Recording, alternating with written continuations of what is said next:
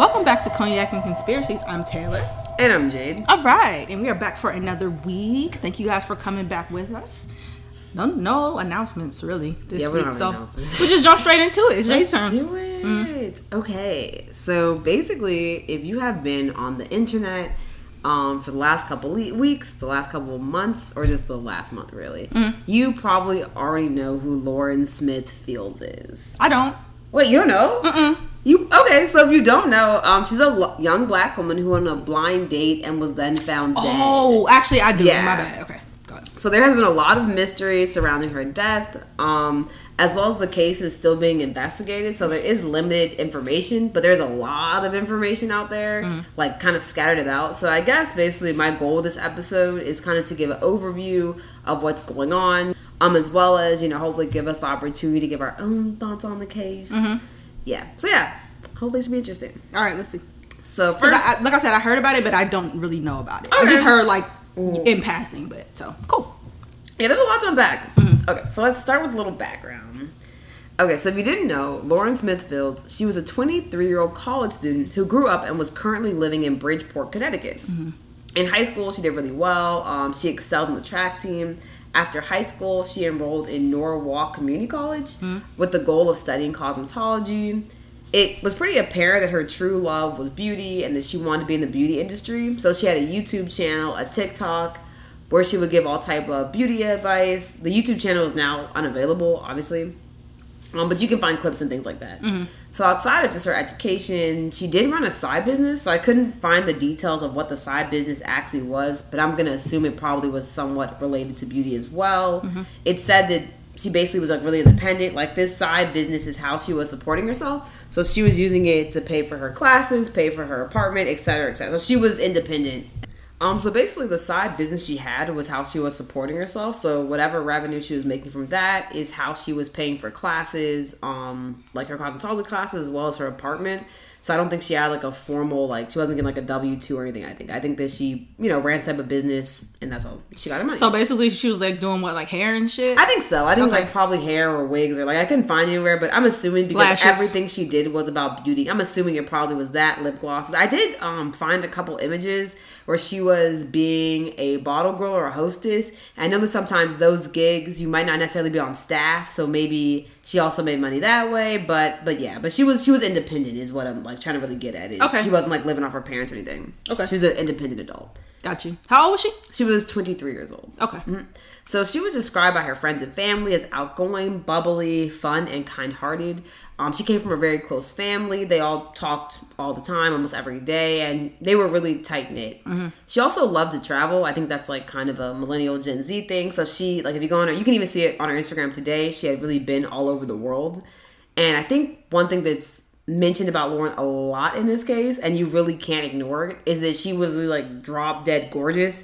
And I think that's part of why this case got so much media attention. So like honestly, I think the best way to describe her is that she literally had natural beauty. At the time she was like, I'd say she had like 7,000 followers before the case. Now her Instagram has like 16,000 followers. Last time I checked. But I do think that honestly, like she was so beautiful, literally looked like better than most Instagram girls today, that I feel like if she had stuck with it, she probably in a year's time, she would have been just as famous on Instagram and YouTube as anybody else. And she probably would have made a living from that. I feel like, I don't know how her life was going before, but I feel like, she probably was seeing an uptick in her social media. And she probably was banking on that would be kind of like her way of living. But yeah, like I said, very beautiful girl. I feel like that's why this case got so much coverage. Her face is plastered everywhere. And I think it's really disheartening, to see someone like in the prime of their life gone. Yeah, I've seen her. She's pretty. Yeah. So to get into the case, so basically, like many young people today, they date. And everybody dates normally today using dating apps like Tinder, Bumble, Hinge. There's all types of dating apps, whatever you like. And I think today, like online dating is more common to meet people than like at a bar or something. I know they always put the statistics like how married couples met, and I think a lot of times like today I think it's like either first or second is like online dating, versus years ago you had to be kind of like a creepo or a weirdo. There was a stigma about online dating. But I think for again like millennials, Gen Z, even older generations now, I think that online dating has really become like the norm. So I agree. I feel like I've told you this before. I've never online dated, but I feel like I'm probably the only one. Like, like when I tell people that, they're like, huh? I'm like, I don't know. I never, I mean, it's, it's cool. I just never thought about it that much. But I feel like everybody our age online dates nowadays, Yeah, so I don't think there's really a stigma about it. And again, like Lauren was no different. So she had a Bumble profile. And to give a little clarification, because I've seen like other podcasts, YouTube videos not really talk about it, but all the dating apps are really different if you are like someone like Taylor and you don't know a lot about dating apps.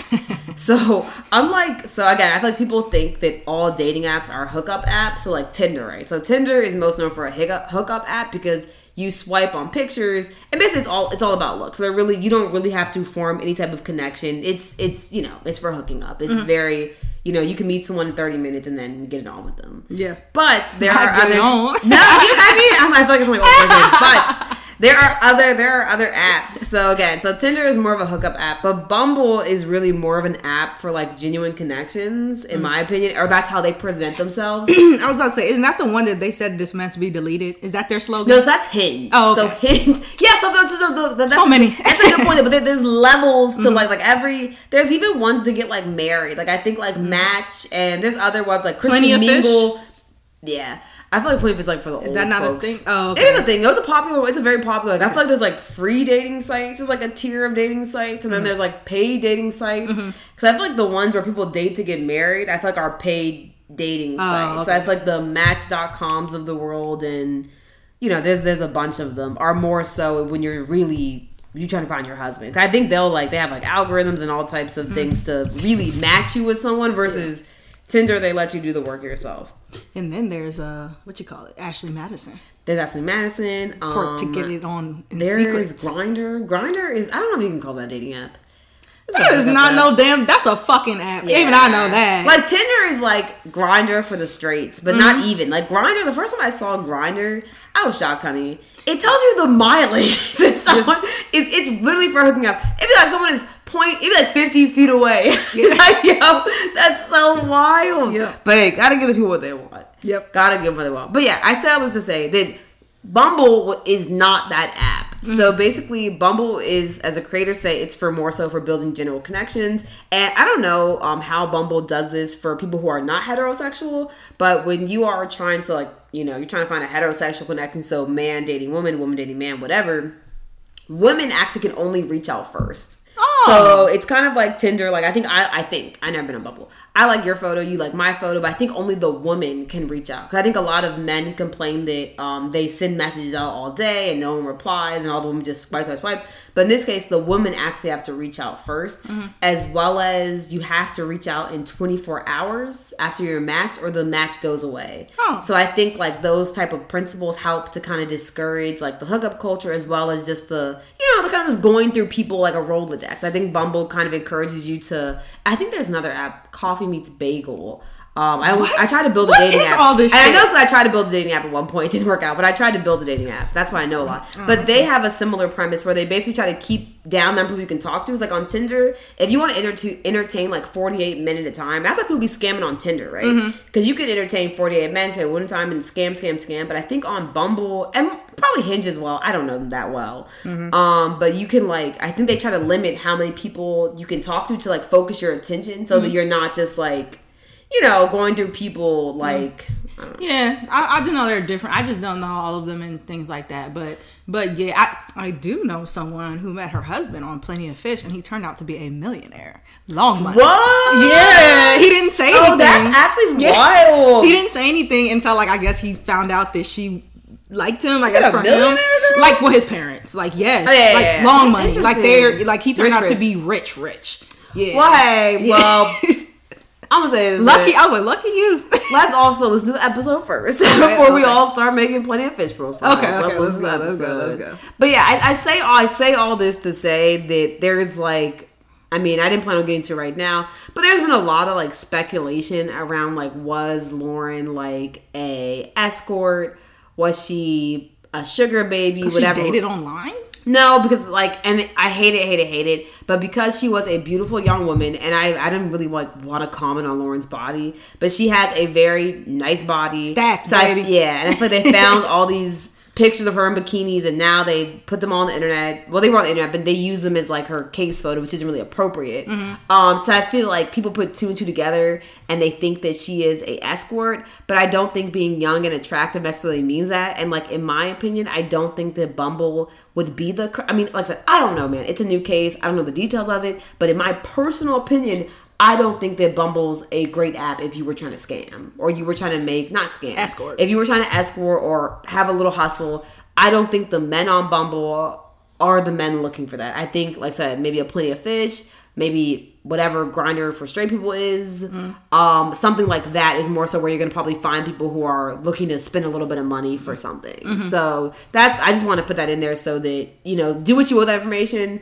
but look up Bumble on your own. But I don't think that Bumble would have been the right app because, like I said, they try to limit how many people you can talk to at a time. So you couldn't, in a sense, be trying to talk to 7. I mean, if you were really on top of it, yeah, but it'd be a bit more effort on Bumble to entertain 7 men at a time than it would be on Tinder. On Tinder, you could entertain 47,000 men and send them all copy paste. But on Bumble, it would be a bit harder.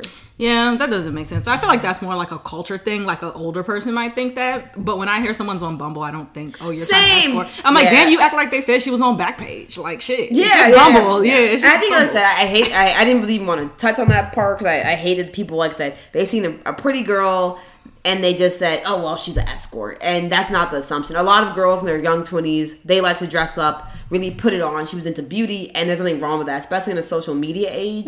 You never know how you're going to be seen. She's trying to build a following. Yeah, it's a big thing to be out in public always in glam. So being younger, I think nothing of it. Let me tell you, if I look that good at 23, trust me, I'd be on the same wave. And there's nothing wrong about it. But yeah, I say all this to say that just so people have an idea of the app. I've seen a lot of other articles be like, she was on a dating app, but it's like Bumble is not the dating app for that. But that's my opinion. Do what you will with it, whatever.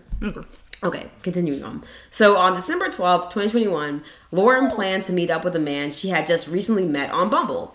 Unfortunately, after this date, Lauren was never seen alive again. So around 6 a.m., a 911 call was made from Lauren's apartment from the date. So the date called 911 stating that Lauren was unresponsive. Her date tried to perform CPR on Lauren but was unsuccessful. Emergency responders arrived at the apartment.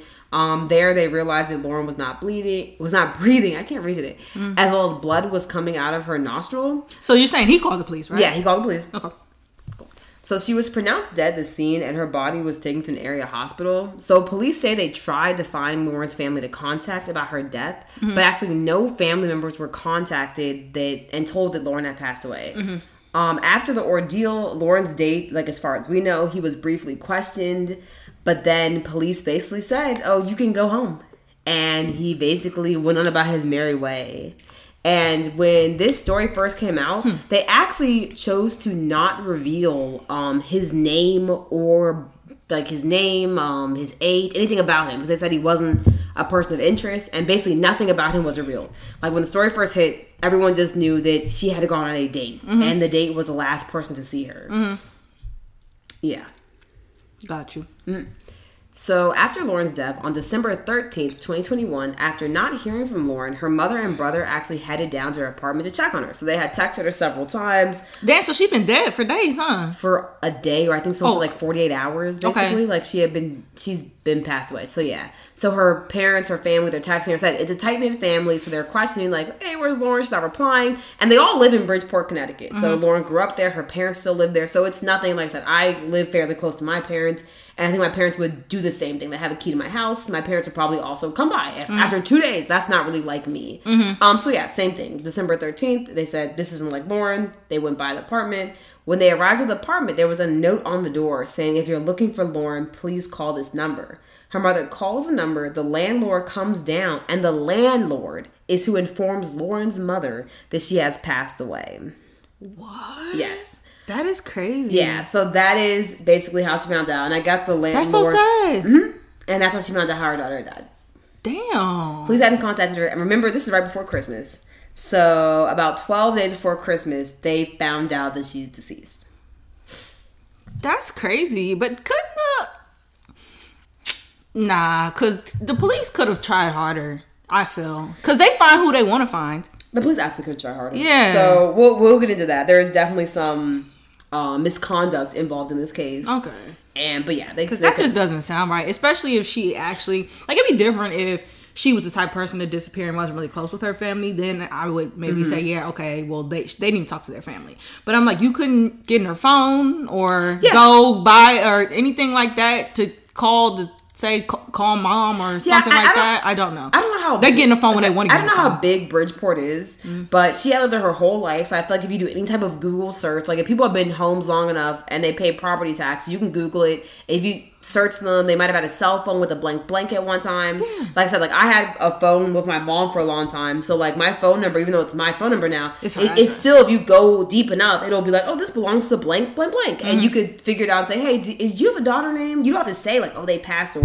But it's really not that hard. It's not hard. Maybe you don't have it in a database, but it's not that hard. Like I said, I guess they tried to call I guess they notified the landlord on their way out, and then she put the note up. But it's like, god damn, like that's heartbreaking. That's what you don't want to find. Yeah, that's terrible. So unfortunately, that's what they found out. Obviously, her mother was like, and brother, they're so upset. So they contact police to find out what happened to the daughter. So they talk to police, and the police basically tell her the same thing, that Lauren had gone on a date. She was found dead in the apartment the next day. They had talked to the man who she went on a date with.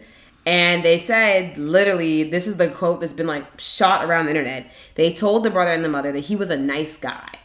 So they basically didn't feel a need to resuscitate him. Some media outlets have said that they felt as if the police were even defending the date. Kind of saying like, because I think the brother started to speculate immediately and was like, where's this guy? Like, we need to talk to him. And the police were like, whoa, man, he was a nice guy. Like, nothing to worry about. Like, and basically like revealed no information about him, told him nothing, was just like, oh no, we don't need to worry about the date. And just love to do that. That doesn't make any sense at all. Yeah. And anybody would begin, like, if you tell me my loved one is dead and then they were with this person last, of course you're going to be like, pause.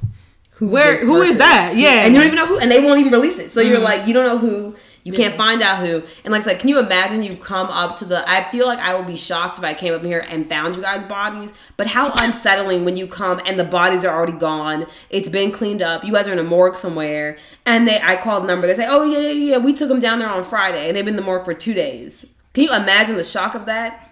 And then I say, how? And they say, oh, girl, we can't really tell you, but a guy came and he was a nice guy. Yeah. Can you imagine? That's like being like, yeah, the plumber came to fix the toilet, and then they were dead, but the plumber was cool, though. Don't worry about it. He's the last person to worry about, child. It just literally runs out the house. Yeah, and that's basically what they dealt with. What the hell? Yeah.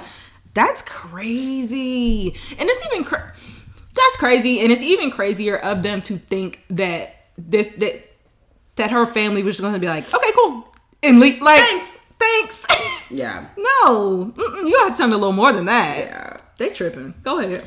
But yeah, so obviously, like any family, Lauren's family begins to fight to find information. Mm-hmm. So after 16 days after Lauren has died, the family is not contacted by police with any new information. Mm-hmm. Lauren and her brother, I guess her father as well, they're calling the police department, trying to send emails, all types of things, and no one's getting back to them. Mm-hmm. So again, 16 days later, it's time they had to finally clean out Lauren's apartment. So they go to her apartment to clean out her belongings. In the apartment, they find some suspicious items. So they find a used condom, a unidentified pill believed to be a sedative. They find 2 glasses that, presumably contained alcohol. Mm. They find food, like scraps from food that have been eaten. They also find a bloody sheet and a small container of lube. The fuck? Okay, so I missed it. So this was in her apartment that they found her. Okay. So they go to clean up her items. And okay. Her. Like, but when she died in her apartment. Mm-hmm. So the guy came over to her daycare, to her apartment, to her house. Mm-hmm. Okay, got you. Mm-hmm. Okay, this is sounding fishy. And that's what they find. So while making the discovery, obviously, the mother and the brother, her family, they become irate because why didn't police take these items, right? So now a condom with semen in it that's been used is sitting in her thing, like her trash can. They could have tested it for the date. Mm-hmm. There's a pill here that could have been tested. There's blood on a sheet. There's lube. There's a cup to test for DNA. All types of evidence is scattered amongst his apartment, and police haven't even touched it. So they become obviously irate. And even after that, to their surprise, right, while they're cleaning up, investigating the apartment, they were unaware the police were going to come that day. So they're in the apartment cleaning up, and a detective actually shows up out of nowhere and tells the family, hey, I'm the new detective. The old detective screwed up the case, and I'm working it now. They don't know this man from Tom, Dick, and Harry from anywhere. And he walks in, he's like, yeah, man, the other guy screwed it up. Like, I'm here now. And the family's like, we haven't heard about the case in 16 days. You're telling us there's a new detective. We're finding evidence. Like, what's actually going on? That is crazy. Yeah. That's crazy. So obviously confused, distraught, irate. The family's like, you know what? Like, we're not fucking with this anymore. And they literally start hunting for the answers themselves. So the first thing they do is Lauren's mother actually writes a very long and detailed email to the police department, which actually was not responded to. Oh. So that was the first dagger. Then, like I said, that was enough. And then they did multiple interviews with multiple news outlets. I think this is around the time it starts catching, like, internet... traction. Like Cardi B retweeted things like that. And on January 21st, 2000... Would that be 22 now? Recently, very recently. The family actually announced they plan to sue the Bridgeport Police Department for how they handled the case. They're suing them for racial insensitivity, saying they didn't take Lauren's death seriously. They basically saying they felt like they were basically trying to throw their daughter away and act like she never existed. And with that, on January 24th, so right after they announced they were going to sue the police department, the Bridgeport Police medical examiner actually came back with the autopsy results and determined that Lauren's death was from an accidental drug and alcohol overdose. Okay. So they found a combination of fentanyl, promethazine, hydroxine, and alcohol in her system. And this was shocking to the family because, to their knowledge, Lauren didn't drink like that, nor was Lauren into hard drugs. Her father was so shocked by these findings that he actually got a second autopsy out of pocket. The family apparently did get these results, but they have yet to release their results. Like I said, they are in a lawsuit, so they might not want to release the results, but yeah. I don't know. Whenever people say, well, I didn't know my daughter did this or that, or I don't know my son did this or that, I'm like, well, why would you know that? I think so. Who goes to their parents and says, hey, I do fentanyl? But I'm not saying that the kids on Euphoria do it, clearly. Well, that's the only reason I know what that shit is. Yeah, that's why when you said it, I was like, whoa. No, because I was talking to Tevin about it, and he actually told me, he was like, yeah, you don't really do fentanyl. Yeah. Like, people cut... They cut it. They cut drugs with fentanyl, like, to... It's very potent. Like, it's very, like... Like I said, this is not a Euphoria podcast, but she wasn't supposed to be doing it. Yeah. She's just such an addict. And then when she did it, she damn near died. So, yeah, it's like, huh? But that doesn't mean that he didn't drug her. I'm just saying, like, she could have taken that unknowingly. Who knows? Because they never questioned the guy or said anything to him.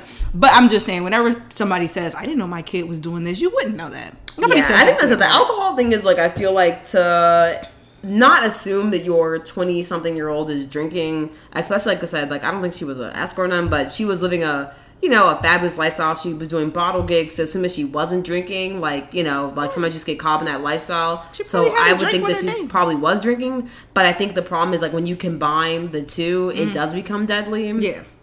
But because fentanyl was present in Lauren's system, the Bridgeport Police Department did open a criminal investigation. So at this point, a criminal investigation was not open, but now it is open. And this is when you can start looking into basically the date and things and they basically are going to start investigating. And just to put a note in here, like put a pin in it. So 2 police officers actually currently, and this was like an announcement that came out yesterday or today, that 2 police officers involved in the case actually have been placed on administrative leave. And one of them we'll talk about a little deeper, but so basically, like, it has been acknowledged that the case was mishandled prior. There are new officers. Like I said, the case is not closed, the criminal investigation, but there are new officers on the case, and the other 2 have been put on administrative leave, as well as, let me look this up really quick.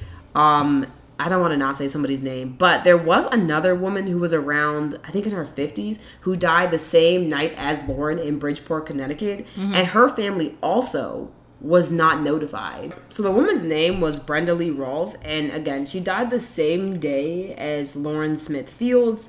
Her death, her cause of death has not been determined, It was said that she was like a church-going woman and was like real involved in the church, and she was like 53 years old. So I don't know if the deaths are connected, but just to talk about police misconduct, her family was not notified as well. And then after they were notified, they literally could not find her body. Like the family was like running around. I think the body was always in the same place. I don't think the body was mishandled, but her family literally could not find the body. Like her family had a difficult time trying to locate their loved one's remains. That's crazy. Yeah, so with the mishandling of Lauren's case as well as Brenda Lee Rawls' case, 2 police officers were suspended. And that basically was the combination of those. Because they was running around not doing shit, clearly. They wasn't doing shit that night. Like not notifying people's family is the bare minimum. And that was not going on. So just like one, I guess, it doesn't really make any better, but one positive is that there seems like there have been some type of action done towards the officers and their misconduct in this case. Like that has kind of been addressed. So I think moving forward there are different officers on the case. That's good, but after they done tore up the apartment and botched the evidence and all that stuff, like once you do stuff like that, you can't undo it. Yeah, it's been too long. Like it's tampered with. And basically the apartment sat for 16 days. Who knows who was there? The landlord was there. The date could have came back, right? How was it? Who locked it up, right? After she died, did anybody lock it up? Like how has this? Who's touched it by now? So it's basically all tampered with. So yeah, because that's when I hear stuff like that, I be like, do your job, especially when it's something as sensitive as that. Like people are dead, and you're just running around like, oh, it's a bloody sheep and some pills up in here, but peace, I'm going home. Like I'm like, no sir, like you can't do that, no ma'am. Yeah, on the internet I've basically seen a lot of, and I didn't know this, I've seen a lot of kind of shocking information, people talking about how police, law enforcement, prosecutors, whoever, handle like drug overdoses. Like a lot of people were saying, like in the Reddit thread, like, oh, my family member died of a overdose, and they basically almost never investigated. And it happened so often that the responders, the police, everybody knows the signs of it. So I feel like before the autopsy even came back, some of the responders, the police already knew it was an overdose, and that's why it was handled this way. Yeah. Because a lot of it really is not investigated. And I'm like, oh, that's shocking. Because I feel like just the stigma of assuming that this person is a drug addict and the way they really... And that's why I feel like her mom was like, oh, they tried to throw her away like trash. I feel like they made an assumption that she was a drug addict, and they tried to really throw this woman in trash. That's crazy. And that's how they handle it. That's crazy. There still should be a criminal investigation. Yeah, there still should be, especially if there's another person there or there's another... Yeah. I don't know. But then at the same time, I'm like, how do you prove after someone's dead that they didn't take that of their own free will? And that's the problem, right? Because like you never really know people. So... That's why he was like, yeah, a lot of times, like, they don't want to waste their resources, and they just basically throw the case away, and that's how they handle it. And I was like, I was honestly shocked by that, because I didn't know that. I didn't know that, that's how people handle, like, overdose cases. I didn't know that. Like, I didn't know that they didn't notify people's families, but I did know that they... Oh, they should have called the family. No, look, they should have called the family. But I did know that they kind of, like... Did you watch that Kevin Hart show? Whatever the fuck it was called. With him. Yeah, and this is really eerie to that. Yes. This is oddly similar. I told Tevin saying this is oddly similar to this. But I said that when they started, it's called, what's it called? True Story or something like that? True Story. It's Kevin Hart, Wesley Snipes. If you're interested, go watch it. It's good. But when they first got started and the girl passed away and they were like trying to do all this extra stuff, I did say to my girlfriend, I was like, this is madness, because that happens all the time, and they just come get the body and then just toss it. Like I knew that they did that. So I was like, why are they going through all this as if... I'm like, dude, they should have just called the police, because they're going through all this, but it's not... There's a twist at the end. But my immediate thought was that women die in rooms all the time, and nobody gives a fuck. So they should have just called the police. Yeah, so like I said, I didn't know that. Like when I saw I think the movie or the limited series, I thought that kind of like clouded my judgment, because I was under the impression from that movie that it was going to be heavily investigated. No. But yeah, I didn't know that when they find, like I said, and it makes a lot of sense. Like people on Reddit were like, oh, it actually isn't uncommon that guy's information is sealed, because they don't want to like smudge his reputation or whatever, because they really do think that lowly of people that do drugs. They're like, oh no, like go on with your life, sir. And I'm like, that's wild. Like that's insane. Yeah, I knew that immediately, because I was like, this isn't making any sense. Like all they would have done was like just come grab it and not toss it. That's insensitive, but that's essentially what they do. I was aware, but yeah, that sucks. But like I said, it's like it's so hard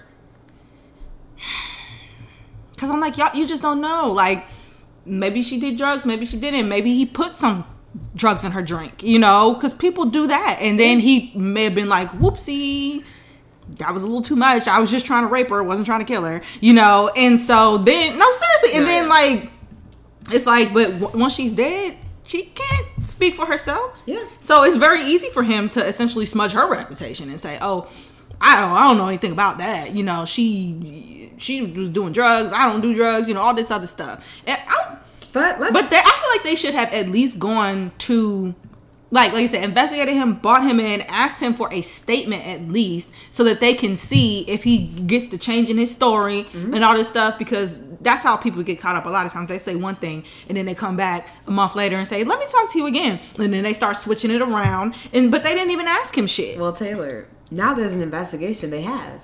And now I can tell you what he said, girl. Okay, what did he say? Because I don't like this. I don't like this at all. I love it here.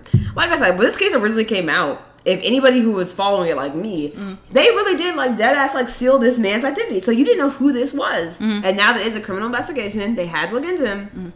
And his identity has been revealed. Okay. So her date was no other than Matthew LaFontaine. I think it is LaFontaine, but everyone keeps saying LaFountain. So I guess. I think it's LaFontaine. Right? But I don't want to be the one person y'all niggas get LaFontaine. But I don't know, right? But what if it really is LaFountain? And we're the dumb ones. I don't know. That's why I don't want to be the one person saying LaFontaine. It's, I don't know, man. Whatever, it doesn't matter. Matthew. Matt. So nonetheless, the guy who was her date was Matthew LaFontaine. And he was 37 years old. He was currently working as an engineer at a Connecticut-based company at the time of the events. So when they brought in Matthew for questioning, this is basically what Matthew says. This is basically like his timeline of events. Gotcha. So Matthew says that he met up with Lauren after a few days of talking. She asked him, so they met up. Well, no. So they had been talking. They made arrangements to meet up. And she asked him if he could bring a bottle of tequila, Casamigos, and provide her with $40 to get her nails done. Matthew showed up at her apartment December 12th, 2021, around 9:30 p.m. He says that he arrived and they both took shots from the bottle of alcohol he provided. So the tequila, the Casamigos to be exact. So he says that then, shortly after taking the shots, Lauren became ill and actually started vomiting in the bathroom. So shortly after they took these shots, I don't know how many shots they took, but at this point there is still alcohol in the bottle, because he does say later they kept drinking later that night till the bottle was empty. So I'm assuming it's really early in the night. I don't know how many shots they could have drank, but she started to it says violently throw up. So okay, yeah. So apparently Lauren recovers. She comes back out, and they continue to make mixed drinks with the same tequila, and then they play games and they eat food. So I'm guessing they order Uber Eats, they play some board games, whatever. Around 11:50 at night, Lauren's brother actually arrives to pick up laundry or some form of clothing from her apartment. Lauren goes downstairs for a few minutes, he said about 10-15 minutes, and comes back up after speaking with her brother. Then, once she comes upstairs from going to talk to the brother, she actually goes in the bathroom for another 10 to 15 minutes. Matthew said he felt this was strange, but he didn't know her well enough to comment on her life. But he felt that it was kind of weird that she darted to the bathroom right after talking to her brother. He says they then watched the movie. Lauren fell asleep on the couch. He carried Lauren to bed, and they both fall asleep. He says he was fully clothed when he went to sleep. He did not have sex with her. No sexual interaction happened. He says at 3 a.m. he woke up to go to the bathroom, and he could hear that Lauren was snoring and was alive. He then woke up again around 6 a.m. and that is when he saw that blood was coming out of her nose and that she was not breathing. He says that's when he called police. He did give her chest compressions and try to revive her during that time. And then later on, police came. She was pronounced dead. According to Matthew's lawyer, he is cooperating with police. Another interesting I thought was that when his lawyer gave a statement, the lawyer was like, the lawyer cannot confirm or deny that was their first time meeting. So I don't know what that's about. I don't know if that's a weird legal thing he doesn't want to say, but most of the articles I've seen, they kind of allude that was their first time meeting up. But I don't know. But he, like, when the lawyer speaks, he's like, he can't confirm or deny that was their first time meeting up. And that's what stuck out to me. So before we say anything, so basically, I have now organized this podcast into 3 theories of what I think may have happened to Lauren. Because I know exactly think what I'm thinking. And theories. I'm gonna get right to it. Okay, I'm gonna get right to it because I said I'm gonna give my opinion. Like, so there's really not that much information out there. It just happened, and we can do follow up when more stuff comes out. But go ahead. Let's hear the theories. Theory number 1. So the first theory is what everybody thinks. Matthew LaFontaine, he drugged Lauren. Mm-hmm. So there's, I find little pieces of information or details that kind of, for each person, in these theories, that kind of support why they themselves might be responsible for Lauren's death. Mm-hmm. So these are the details that stuck out to me that support that Matthew may be responsible for Lauren's death. Allegedly. Yes, allegedly. We're not convicting anybody over here. Yeah. So basically, this is very interesting to me, is that basically, I think that Matthew may be a liar. So because of the fact that the last accounts, she was with Matthew, it's basically, all we know is what he's saying, right? There's no security camera footage at the moment. There's no statements. Oh, and again, this is random, but Bumble did contact the police and offer to turn over the records. But as far as we know, the police haven't responded. I feel like they probably responded now and have it, but we don't have that. So all we know about their relationship is through Matthew. Okay. And I think that Matthew's a liar, so I don't think we can believe any of that. Okay. So the first thing I thought is that there was a used condom with semen and an open container of lube found in Lauren's bedroom. Again, I think just speaking from woman to woman, any young woman out there, I don't think that you would leave an open container of lube and a used condom for your date to come. No. Why, like... Right. Yeah, so basically, honestly, I think that's, like, absurd. I don't know any woman who would leave the condom from the last guy as well as the open container of lube for the new suitor. So I'm pretty sure these were items that Matthew used because, again, he said they didn't have sex. He slept with his clothes on. But who would leave an open... And, again, it was said to be a small container of lube. So it wasn't like he brought his home, like, Costco pack of lube. He got, like, like a little free, you know what I'm talking about. A single usage package of lube. He stopped at CVS on the way. It was what was found in her house. And no one's going to reuse the lube with somebody else. No, so I'm pretty sure it was from him. And nobody will leave it behind. Like, nobody inviting a guy to their house would leave out a used condom and lube. Like, nobody would do that. No. So that, like, was the first thing that made me be like, is Matthew a liar? Because that seems like a bunch of shit. And if he's a liar from that, we can't believe anything he said. Mm-hmm. And I feel like for me, that scraps all of it. Mm-hmm. That scraps the whole timeline of the night. And, like, after that, I'm like, oh, well, what is there to believe? Yeah, I totally agree with that. When he said they didn't have sex, like you say, oh, we didn't have sex. Yes, y'all did have sex. And they should have tested the condom. They should have tested the semen to see if it was his. But now it's gone, right? So now it's all fucked up.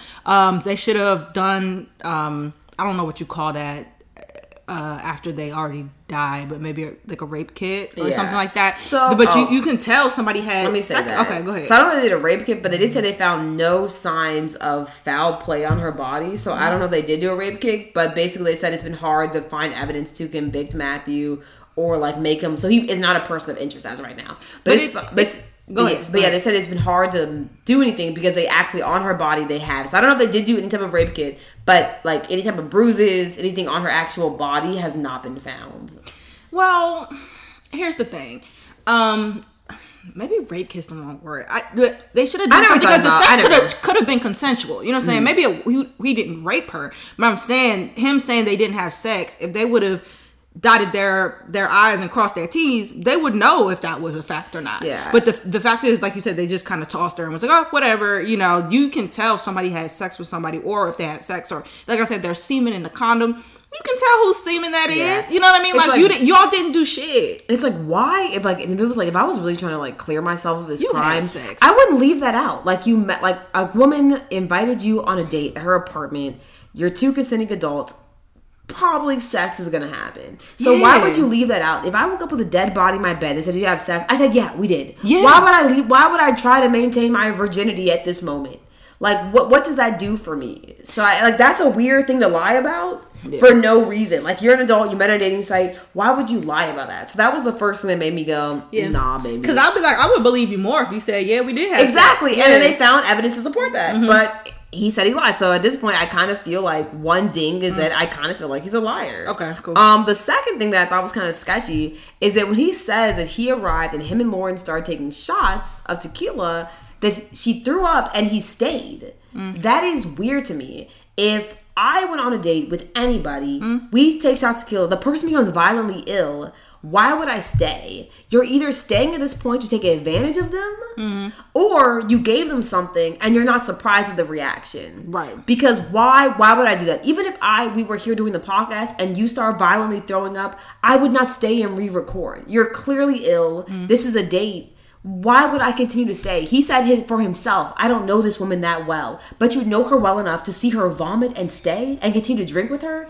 Unless you're trying to take advantage of her or you don't find anything weird about that because you gave her the drugs, why would you stay? I'd be like, I gotta go. Like, if I would go. Girl, I would literally be like, hey, is there anybody you want me to call for you? But that I'm gonna go. Because what is left to do? The person, unless that's a person trying to take advantage or rape somebody, there's nothing left to do when someone starts vomiting. And if you, like I said, if you haven't given them any drugs, vomiting from alcohol is normally a sign they've had too much. So alcohol, at this point, they can no longer consent to sex, and it's time to go home. Yeah, and if I thought we just had alcohol, I would be confused. But I think I would just be like, damn, this bitch can't hold her liquor. And I go, and I go home, yeah, because I'm not trying to, like, clearly we can't have sex now because you are very intoxicated. Right. So, and I don't know you like that. So, like I said, because I wouldn't even think that. Like, okay, you had too much to drink. It's not a big deal. That's what I would think. But also, I don't know you like that, so I'm going to exit stage left. I would go home. Yeah. But he stayed the night. And like he literally said verbatim, I don't know this woman that well. But you know her well enough to stay, to carry her to her bed and stay there? But you don't know her that well? And that's where I probably would have gone home. Because honestly, I feel like people might be looking at me backwards if I go on a date. Somebody happens a date and they call me and say, oh, well, why'd you leave him? Well, he was vomiting. I don't know him. Like, what am I supposed to do? Right. Yeah, no. So I thought that was very suspicious. Maybe he put something in the Casamigos. That's what I'm saying. And he brought the bottle. We don't know the bottle. It's all his account, right? We don't know if it was sealed. We don't know what happened to that bottle. But he brought the alcohol to the home. But again, he was not vomiting and doing all this. So who knows if he had slipped it, whatever. But again, But who even knows if she even was vomiting? Bingo. Yeah. And that's what I'm saying. That's why statement one, I feel like Matthew's basically already discredited for telling the truth. So it's like, we don't even know this. So, okay. But yeah. Right. So I thought that was very weird. Right. And this is kind of like what little ties it together for me is that I have seen, the interwebs be talking. And again, like I said, this is speculation. Don't become sue me because I didn't say this. Somebody on the internet said it. They'll send a cease and desist first. Well, I will cease and desist. I'm like, all right, fine, delete it. But no, like I said, allegedly. We just talking like everybody else talking. Right? Allegedly. We just talking about allegedly. And I didn't say this. Oh, this is on the internet. So it has been alleged that Matthew and his family have ties with the police department. Of course, not. Of course they do, but I'm not shocked. That's not shocking to me. So Darnell Crossland, the attorney that is working with the Smith family, Lawrence family, he basically said that I guess he did his own digging, but he found the LaFontaine family basically has a bit of a connection at the police department. Matthew himself has connections as well as the family. He said that during the investigation, so I think this is the first Detective Cronin, he actually was removed from the case and placed on administrative leave, and he's currently being investigated. But the police department has yet to reveal information regarding why exactly he was removed. So he could have been removed again for tampering with the case. It also is said that, I don't know, again, we don't know why the lawyer Darnell believes this, but he said in a public forum that he thinks that Matthew actually called Detective Cronin earlier that morning around 5 a.m. and he came prior to 911, helped him stage. I don't know why or how this has become part of speculation. I don't have any evidence. Like, I'm just saying it. I don't have no evidence to prove prove said it, right? But yeah, but it is speculated that Matthew may have called the detective earlier, Detective Cronin he knows, to come over and help him stage this crime scene. Because when the medical coroner looked at whatever it's called, examiner looked at Lauren, they said that she had to have died at least an hour earlier. So when they first came, looked at the body, they said she would have died an hour earlier. So Matthew called the 911 about 6 a.m. So she would have had to have died around 5 a.m. in the morning. So it's kind of weird that him waking up at 3 a.m. in 2 hours, like a 2-hour band, she died. So maybe she actually died immediately. At 5 a.m., he called Detective Cronin. They came around, they staged the scene, whatever may have you, picked up what they needed to pick up, left what they needed to leave to stage a drug overdose, and also stage the idea that Lauren is some type of escort, Jezebel, whatever. Yeah. And but again, this is all lies. It's my mind wandering, but that information has been put out there. So do what you will with that. But it has been put out there that Matthew may have tried to cover up this crime with the detective, and that detective was removed from the case. Okay. And he is under investigation. He should be. Yeah, so that's out there again. And the last thing that I thought was interesting was that, so Matthew's lawyer has done, I think, like one interview with like Crime TV or something. We can link it or I can find it, or Court TV or something like that. He did one interview, and in the interview, basically, I don't even know if they can DNA test the condom at this point. Maybe they can. But I feel like you have to do it within a certain amount of time. I don't know, though. That's why I said it sucks that they didn't do what they were supposed to do. But go ahead. Yeah, but when Matthew's lawyer basically was asked, would Matthew provide a DNA sample, he said that he could not comment on this moment. And then when I was like, oh, that's interesting. Then when I like went into further, he had commented before on it. And basically, the minute police had asked him for a DNA sample, apparently, is when he lawyered up, as well as he also, before he was even a person of interest. Well, I guess, so right now, I don't want to say person. So right now, he's not a person of interest. I want to say he probably was never a person of interest. But before he was, questioned, he had already deleted social media. So before, maybe he knew this was coming, but before the storm came, he had already wiped clear social medias and mentioned to his lawyer that he did not plan on giving a DNA sample. And other YouTubers and people have commented saying that some people, lawyers give them advice to never give the DNA sample. But again, at the big age of 37, if what you're really trying to hide is that you had sex with this young lady, then that's a lot to cover up for DNA. Because like honestly, if DNA is what could set me free, I would do the DNA. But that's just me. I would do the DNA if I hadn't lied about having sex with somebody. Yeah. But it could still set you free though. So even if you had, like, to be really real, even if you had lied about the sex, but you knew you hadn't provided the drugs or done anything crazy, all they're gonna find out is you had sex, you lied, I guess take whatever charge that is, and you would get on your merry way. But that's better than like a manslaughter case or something like that. Because I think the thing is that they were like, because if you gave the drugs, it becomes like a drug charge, and that drug charge becomes manslaughter because it is fentanyl. Like basically, it's if they find him guilty, there is something to be had. Yeah, those drugs you listed ain't nothing to play with. So no, if you're doing those type of, it's not like you said they smoked a little weed or did some cocaine or something. Fentanyl. That's some serious. Yeah. That's some serious. And then one of the drugs, let me try to find it. But they were saying that that's a drug they like mixed with lean to like cut the lean and shit. Like it's not like a drug people just do. Like it was another drug that was kind of like a drug to like cut stuff with. Like it wasn't just like a drug anybody would just take. And that's a lot of drugs. And I'm like, well, I don't know. I ain't never been an addict, but I'm like, do addicts even do that? Don't they usually stick with one? I don't know, but again, don't you usually have your vice? You know what I'm saying? But I mean, if you're drugging people, do you have a cartel you use people to drug with? Like, that's what I'm saying. If you're not trying to recreationally give out drugs, like maybe you mix up a bunch of whatever. That's what I'm saying. That's why it's giving me drugging, because I'm like, I feel like if people do drugs, they usually just do their drug. Like, I do heroin or I do cocaine or whatever the fuck. Who the fuck does that laundry list of drugs and then drinks on top of it? That's crazy. Yeah. So that's basically everything I have against Matthew. So again, do what you want about it. DM us. Talk to us about what you think. But that's all the information I thought that was compelling in the case against him. So next, the internet was actually buzzing. But we're going to talk about the theory that Lauren's brother, Lakeem Jeter, is actually the person who provided her with the drugs that caused her to OD. And that is because the only person who also saw her that night was her brother. Okay. So she did step outside, and it was confirmed. So the brother did say that he had seen her, as well as Matthew did say that the brother had stopped by. Okay. So yeah, so let's get into it. So basically, kind of like the damning information against her brother is that one, first of all, it's kind of like who meets up with their sister at 11:50 at night. So the time that he came by, he basically did come at a very late time at night, and his alibi is that he came to get laundry from Lauren's apartment, which isn't really, like, to me, like, outstanding, because when I had a laundry machine and nobody else did, a lot of random people would do laundry in my apartment, and they would come and go when they please, and they would come get it. So to me, that's not really a damning or a big piece of evidence. It's not a big But the 11:50 is a little weird to me, because I feel like if I be, well, man. When you said that, you were like, who comes to your sister? I'm like, y'all, you do that with your sister. Boo, tomato. But that is true. Like I said, so to me, I was like, oh, that's not super compelling. Like I said, as well as the laundry thing. Mm-hmm.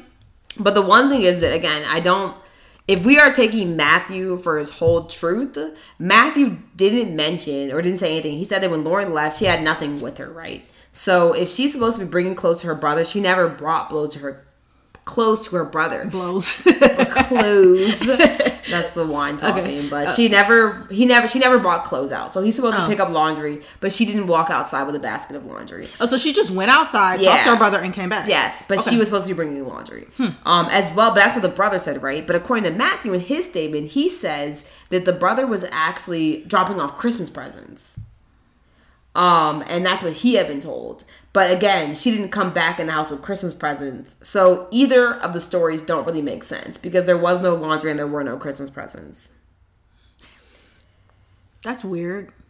Yeah. But do they have, I guess not. I guess if they did, we would know this by now. But I'm like, do they have like any cameras, anything outside of her apartment? Okay, to see what she had in her hand or anything like that. The thing is, the investigation is still going, right? So the brother has said that he has text records to basically prove his innocence, or dispel any type of speculation surrounding him. Yeah. But as of right now, because the investigation is still ongoing, I think in the next couple of months, and if it does become an actual criminal trial, a lot will come out. But the brother has said that he literally has like evidence, to prove his innocence. Got you.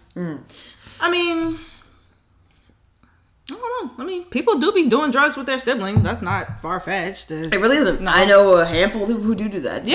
Yeah.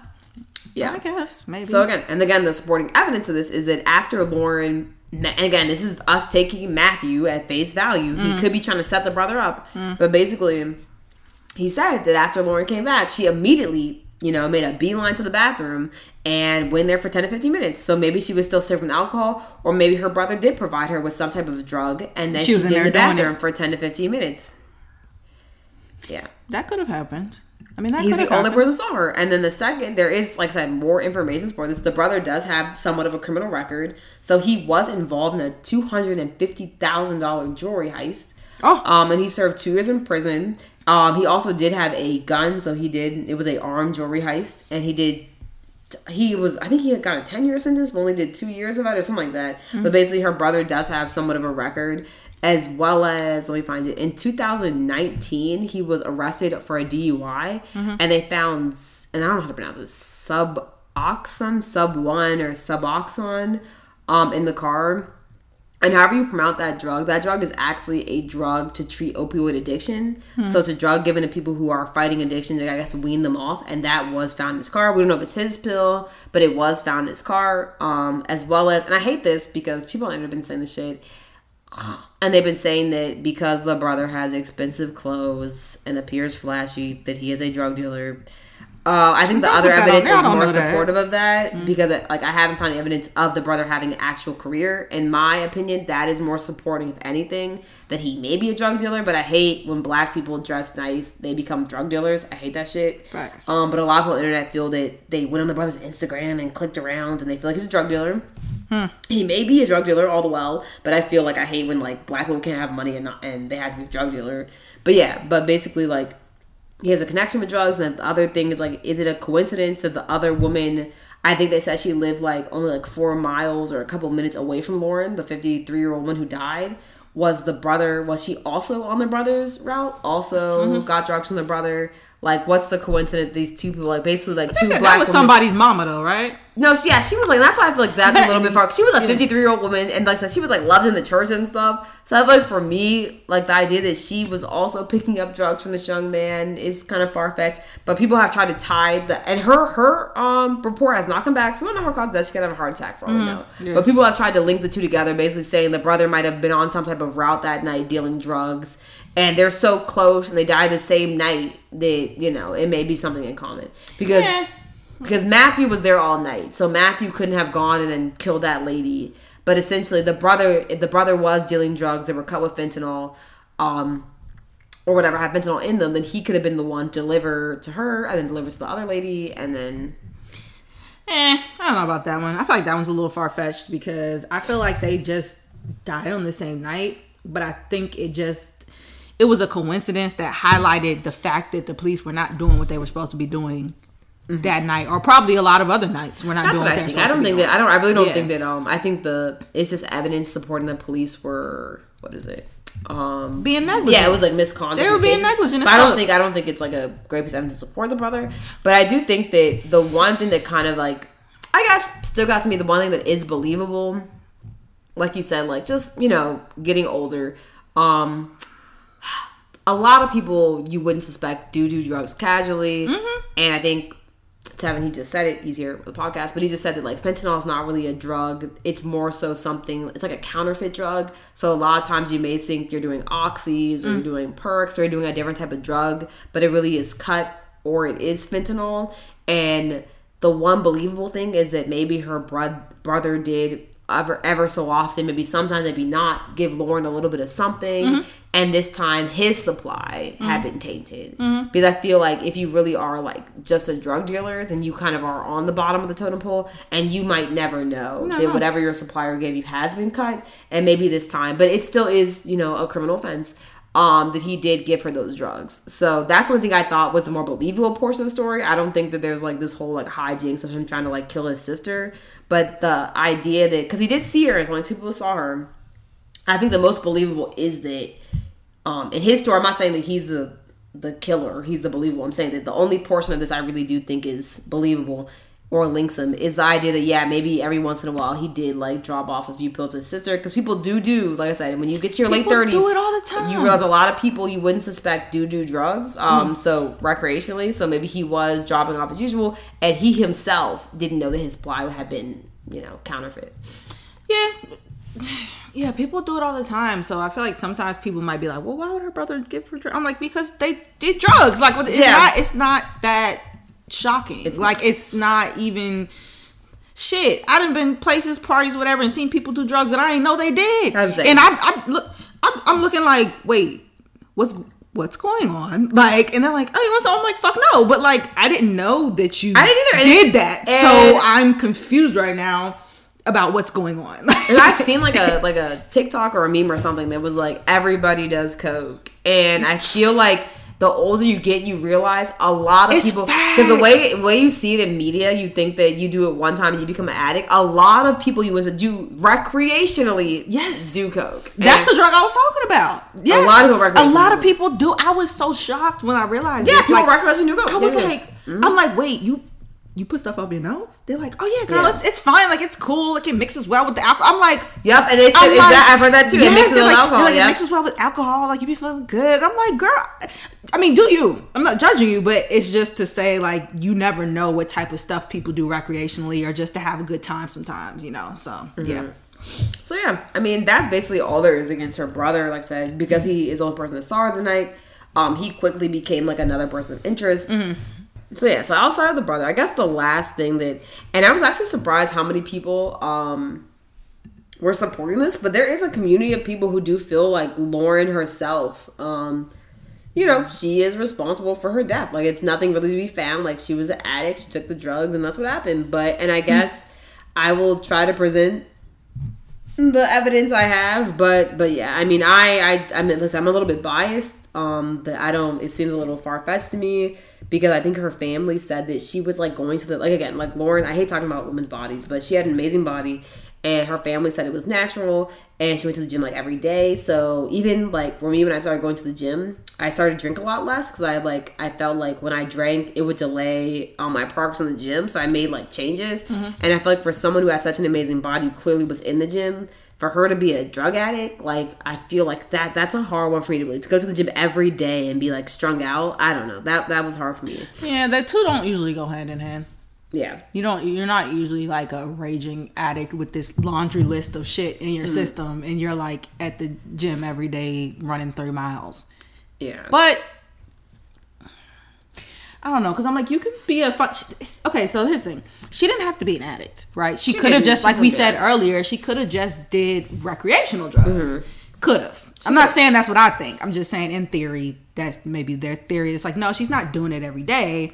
But just, okay, I went on a date with this guy. I'm trying to like loosen up. Or a lot of people do that. I want to loosen up. I want to have a little drink, have a little pill, and, do me. Yeah, so maybe. So, yeah. But I guess, so the evidence is important, or what people have said, is that basically so Lauren did start throwing up violently. According to him. Really quickly after the interaction, right? So, again, we can either say that her parents said she doesn't drink like that, so maybe she really didn't drink like that. And the 2 shots she took really did cause her to vomit, or the couple of shots we don't really know caused her to vomit. Or maybe Lauren had already done the drugs, it had a reaction, and that's why she became violently ill. So that's the first piece kind of supporting, she's doing drugs. Secondly, again, so Lauren actually asked Matthew for $40 for nails.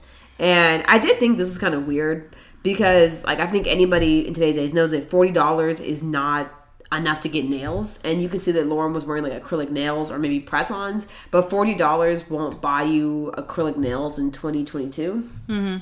So that is weird. But again, I feel like I'm super biased. Maybe she just needed $40 extra. Yeah. Maybe she had the other 30. Who knows, right? But the thing is, and she got the nails done the same day. She told Matthew, once I get my nails done, come over to get my nails done, right? And that's what she had told him. So she asked him for $40 for her nails.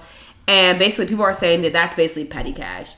And the thing is, I actually do have a friend, or know a friend, who is going through an addiction phase right now. And they've been kind of outed as DMing people and writing Facebook messages asking for specifically. And I thought that kind of hit home for me, because they always ask for exactly $40. Do I know this person? No, you don't. You don't. I'll tell you later. But they always ask for $40. And people now, I guess, the people in the friend group or people are aware of it. So they're kind of oh, don't give them the money. But they always ask for $40. So I don't do drugs. So maybe $40 is the number. But for me, I was like, oh, that's interesting. Because that is always the exact amount of money he asked for is $40. But again, I'm kind of biased. Because I feel like on social media, there kind of is even on TikTok, Instagram, wherever, there kind of is this community that encourages young women to kind of get their money's worth for their beauty. So I feel I've even seen stuff be if a man can't give you, $20 to eat lunch, then why are you with him? So I feel it's kind of become a millennial and Gen Z thing that, to kind of ask men for money. People are always honest. I've even seen girls say they've asked for a plan B just to buy Chipotle or something, right? Just to go get a massage. So I feel to me that wasn't super telling, but honestly, But it did raise an eyebrow, because that is the amount of money the person I know who's dealing with a substance abuse problem does ask for. So I will say, I don't know a number, but I did have a friend who I used to date who started doing drugs. And after that, she would always ask me for money. And at first, I didn't know. You know what I'm saying? I didn't know. I'm thinking, oh, you need a little extra to pay your phone bill or something like that, right? And then I started noticing, and she would pay it back, but I'm thinking it's going to be a one-off. And then I started noticing it was every other week and stuff like that. And so I had to cut it. And I was like, look, I'm not an interest-free bank. I thought you needed. And then I'm like, you on fucking Instagram at the club and shit asking me for money. Stay your ass at home. So, but then after the fact, some of our mutual friends, they were like, oh, she does coke. And I was like, oh, really? And they were like, yeah, she be doing coke and shit. So stop giving her money. And I was like, oh, and that's exactly what happened. Yeah, so I guess that's the part that supports it. She did ask for a really small amount of money that really isn't enough to get your nails done. Yeah. So again, it could have been just petty cash. She could have been just make his pockets hurt. Yeah. And that's because that's a whole phenomenon with the Gen Z millennials. She was just trying to get a little something. So I feel it don't mean she used it for drugs. Yeah. It doesn't mean that. But second, the same thing. Even though evidence was found in Lauren's apartment, you also can tie it to Lauren. So the sedative pill or alleged sedative pill that was found, it could link Matthew, as well as the same piece of evidence could be used to link Lauren to say that it actually was as also Lauren's drug.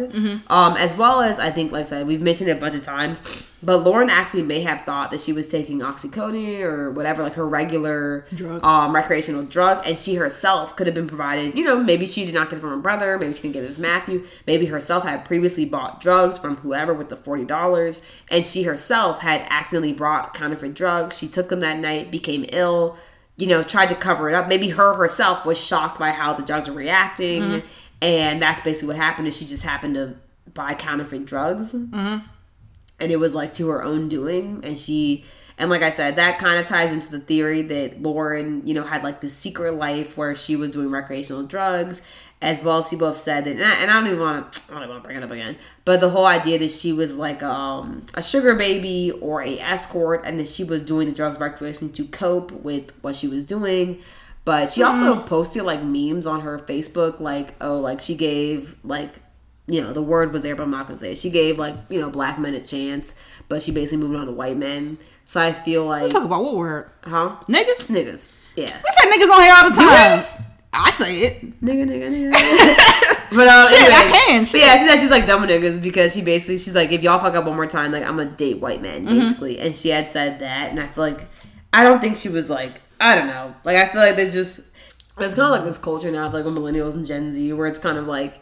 like get money for your worth. It's not necessarily about like, like tricking or like, like fucking on somebody for money. It's more about like, I'm beautiful, like my time is worth something, so people should pay for the time to be with me. And I feel like there's kind of like a movement surrounding that. So I don't necessarily think that Lauren was a sugar baby or escort, because I feel like if you really do like just spend a day on like attractive women TikTok, there's a lot of women like preaching this message of like my beauty and my time is worth money. My company, so, my company, exactly. So give me the $40 for my nails. You want me to look beautiful, right? Nails aren't free. My wax isn't free. My hair isn't free. So if you want to see me in my beauty, you should pay for something. So yeah, that's it. Like I said, the basically the case against Lauren is that she did have this, not really even secret life, just a life her parents didn't know about, where she was doing drugs recreationally, and then maybe she happened to buy some drug and it was cut, and that's basically, like I said, I feel like no one intentionally be like, give me that fentanyl, and she just intentionally bought drugs that were cut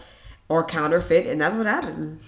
Yeah, I mean, that's possible. I mean, the hard thing about this case is that they're all possible. They're all, that's it. And there's nothing is too far-fetched. And no one's talked. There really is nothing to damn anybody. There's nothing to nail anybody to the cross. I think that, I am biased, but I think there's more against Matthew than anybody. Yeah. But I don't think that there is even, like I said, the thing, even people have said, there's no concrete evidence at this moment to really convict this man, so. I'm trying to pick which one I think happened. I don't know. They're all so, like, they could happen. Like, I don't know. They're all so just, because sometimes people will say theories and I'm like, that didn't fucking happen. Yeah. But shit. I will say, I think if Matthew gave her the drugs, I don't think he meant to kill her. I think even if he laced them or laced whatever drugs or did whatever the fuck he did, date rapey ass shit he probably was doing, I think he probably was just trying to be a general weird and date rapey dude, which is not okay. But I don't think he meant to kill her, which is why I think he probably panicked and was like, oh shit, like, I done this. He probably does it a lot. I done this all the time. And then the girl wake up and she's scarred for life. Now she in therapy or whatever. But I'm going on about my life. But this time she died. Oh shit. So I think if he gave her the drugs, I think that's probably how that went. If the brother gave her the drugs, I don't know why he wouldn't just say that. I mean, I guess I do because of family. It's a conviction. No, because it is a criminal investigation. Oh. If the brother has said he had given her the drugs, counterfeit or not, to his own knowledge, he's still dealing drugs. So he's gonna go to jail. But I do think that you have to be a particular type of sick person to let your sister go outside. See, I'm saying, if you let your sister, like I said, even if they were whatever recreation doing this, if you let your sister die and you were the one who gave her the drugs, I think to try to frame somebody else, I think that at that point it is time to have some self-accountability. Because I think that, like, I mean, I'm not a drug dealer, I can't speak from experience, but I do think that if I had given Ivy birthday sandwich or something like that, and she passed it, I would have said I gave her the sandwich. You know what I'm saying? Like, I feel like there is some type of accountability to be had. Yeah, stand up in it.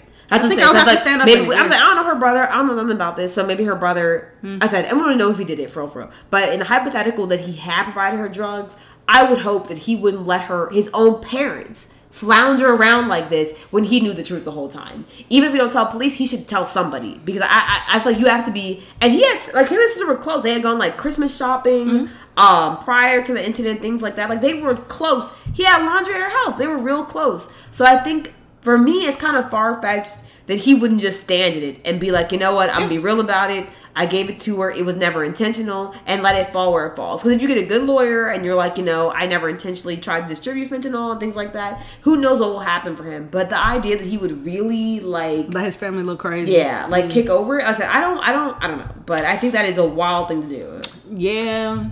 But a lot of people have that, like, I don't know. That's why when parents do that, I'm like, a lot of people have that family secret, because, like, even it made me think of, like, Whitney Houston, the weirdest connection. But I feel like I remember when everybody was saying, oh, she was on drugs, Bobby put her on drugs, Bobby put her on drugs, Bobby put her on drugs, and she eventually came out and was like, the first time I did drugs was with my brothers.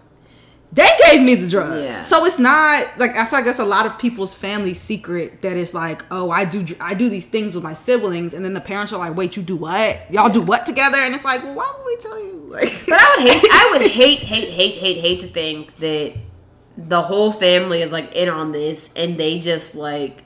No, I think if he knows, I think in theory, if he gave her those drugs, I don't think that the parents know. I don't think anybody else knows. But him, I think it was just a sibling thing. They were close and they're friends, so they were doing drugs together. And I think if in theory he did do it, I don't think anybody else in the family is aware of it. Yeah, again, like I said, it's a criminal investigation going on. So the internet, like I said, people on the interwebs be talking about, oh, he was a known drug dealer in the area. I didn't even talk about that because I don't even know where you can find that information. People just be posting People talking about black men all the time, and I feel like I don't even want to acknowledge that. I feel like people just saying, people saw him wear one nice pair of shoes that he's a drug dealer. So I feel like until that information, and again, if they're doing criminal investigation, they'll find out. They'll talk to people, they'll find out. And if he is, then, you know, case closed. But if not, I mean, I would hate to think, and a lot of times crime will shock you, honey, because criminals be criminaling.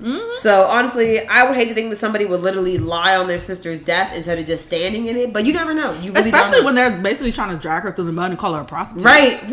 And you know that's not true. And your mother's grieving right before Christmas. You don't want to say it, but okay. And then the last one.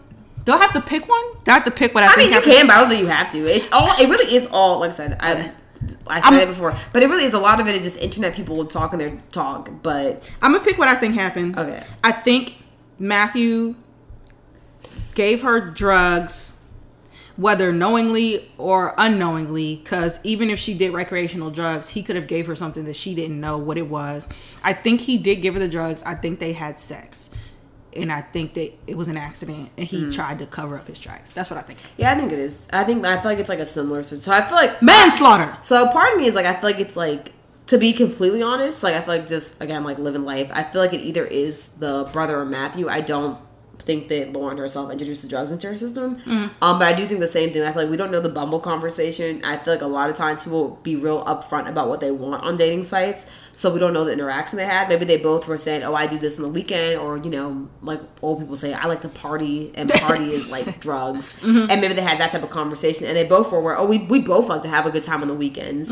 And he brought, like I said, he said $40. He said $40 in a bottle of Casamigos. For all we know, it was $40 and some Coke, right? For all we know, that's what had happened. And this man who has a good engineering job, he's 37, he has a family, same thing. He wants to cover it all up. And they be functioning crackheads, baby. They be. I don't doubt at all that he has connections to police department, that he called somebody and said, hey man, I fucked up, let's sweep it up. Because honestly, he has no business even being with a 23-year-old girl.